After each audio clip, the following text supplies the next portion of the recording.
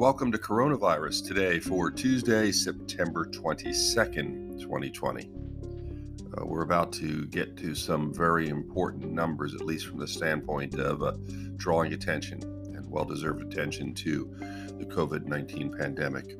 First of all, in the world right now, there's 31,346,086 cases.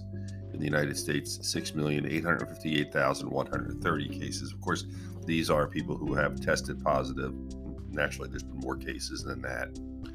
As far as deaths in the world, we're at 965,294 deaths. We're approaching, obviously, the 1 million mark in the world.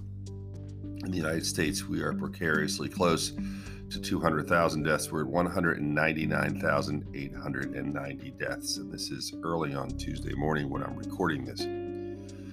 Today I have an opportunity, periodically I speak to larger groups, and doing a virtual seminar with the 2020 Virtual Regional Healthcare Symposium in New Jersey. So I specifically took a look at New Jersey, Pennsylvania, and as well as New York numbers, just to give you a sense in a smaller region.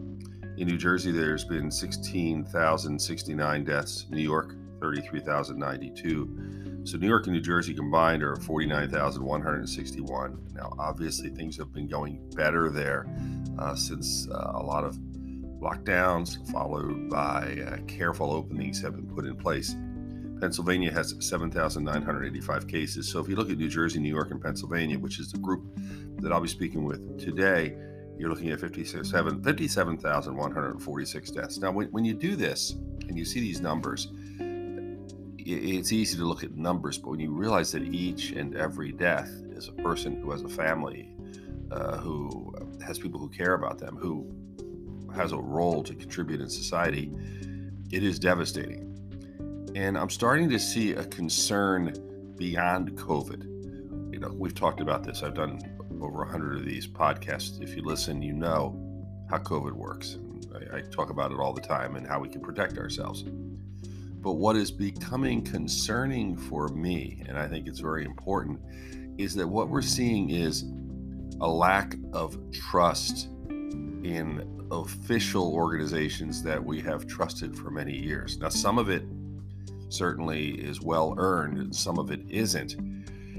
But the inconsistency in messaging, the erratic opinions from one side to the other that are expressed through different organizations, all of these things are starting to wear at the fiber of Americans as they get continuously frustrated and see these numbers rise. And my big worry is that we're starting to see a rift that goes beyond science and logic, and it's more personal opinion. And we have to, especially as we're getting to the point of looking at a vaccine, to be able to trust a vaccine, to be able to do it in a unified manner, and to be able to work together. We have to be able to, as we've been talking about for so long, use social distancing, wear masks, and understand how this virus is spread. But as things continuously change with opinions and thoughts about a virus that basically hasn't changed since the very beginning, I'm frustrated and concerned for all of us. And it's the first time I've expressed that. As you know, I stay as far away as I can from the political sphere. Like everyone else, I write to the contacts I have. I try to do whatever I can to influence in whatever small way I can. But we really need consistent messaging. And we have I'm very proud of the people we reach. It's over 60,000 people now, but 60,000 is just a fraction.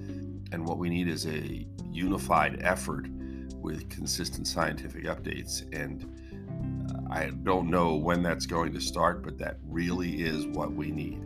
We need scientists to provide consistent information on a semi-regular basis to update the American people to once again build trust.